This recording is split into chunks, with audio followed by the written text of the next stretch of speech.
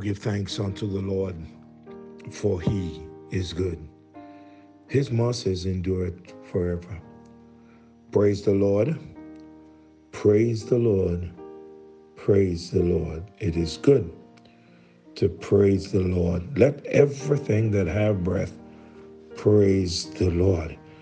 If you are alive and you can hear my voice, then it is time for you to praise the Lord. God has been good. He continues to be good. And we want to thank God for his goodness. We are looking in the book of Hebrews, the 11th chapter, and reading chapter 11, verse 23.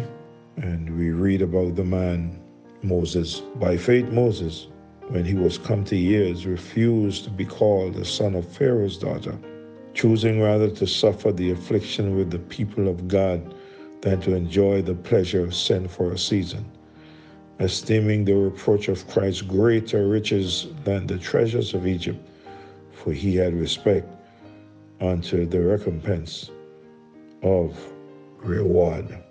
Yes, again we're looking at this hero of the faith, one of the patriots, one that we find recorded in the book of Hebrews among these heroes of the faith. Daily, as we read about him, we see the different decisions that were made, action that was taken, and it was taken because of the faith that these men had. We see Moses, and as we look at him, we see the decision of faith. We looked at the time of his decision. We looked at the nature of his decision. And this morning, we want to continue looking at the nature of his decision. And we can see that it was a well-thought decision. In verse 26, it says, esteeming the reproach of Christ greater than the treasures of Egypt, for he had respect unto the recompense of reward. When we look at the word esteeming, we can say regarding. This carries the meaning that he weighed or he looked at the matter very carefully. Then he made his decision. This was not a decision that he was hurried in making. It must have been well thought of daily as he would rise in Pharaoh's house and he would think of the people of God and he would think of himself. He would think, should I or should I not? Until it was well thought of, he made the decision. How do you make decisions? Are you usually in a hurry when you are making your decision? He weighed this matter carefully and then made his decision. We are reminded in Luke's Gospel, chapter 14, verse 28 to 30. Here's what the scriptures say. For which of you, intending to build a tower, sitteth not down first and counteth the cost, whether he have sufficient to finish it?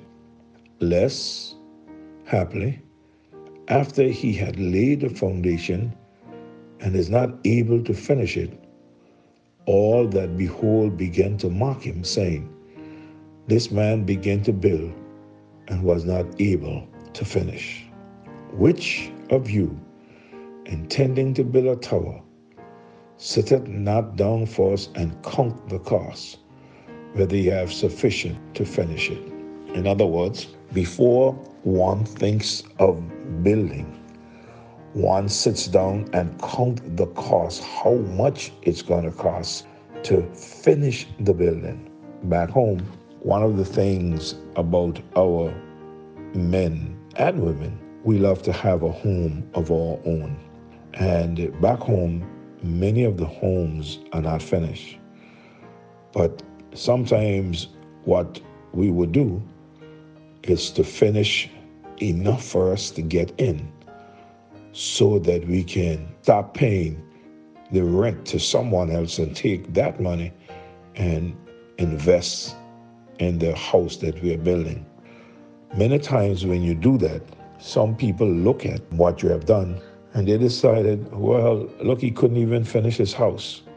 That was said about me and my wife some years ago when we started to build.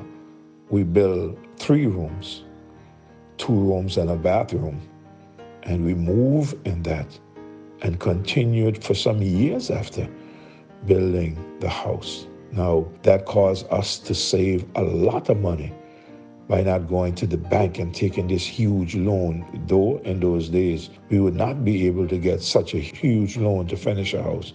But piece by piece, we finish it. But what I'm saying is that there were those who would pass by and laugh and say, we can remember one person saying, oh, they're living in an ark. And they would laugh.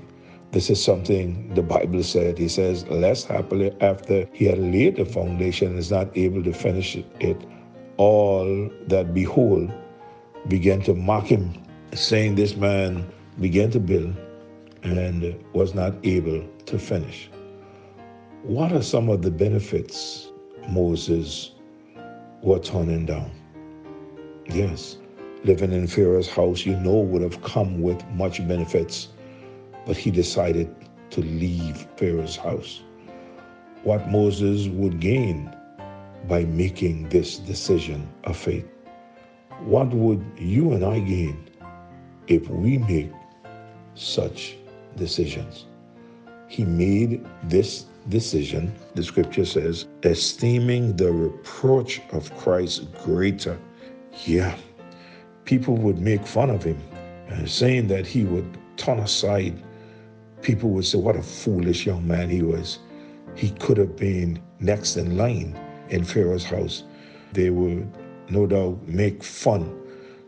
People do the very same thing today. A young man decided that he wanted to live for God. He decided that Christ called him. He wants to go into the ministry.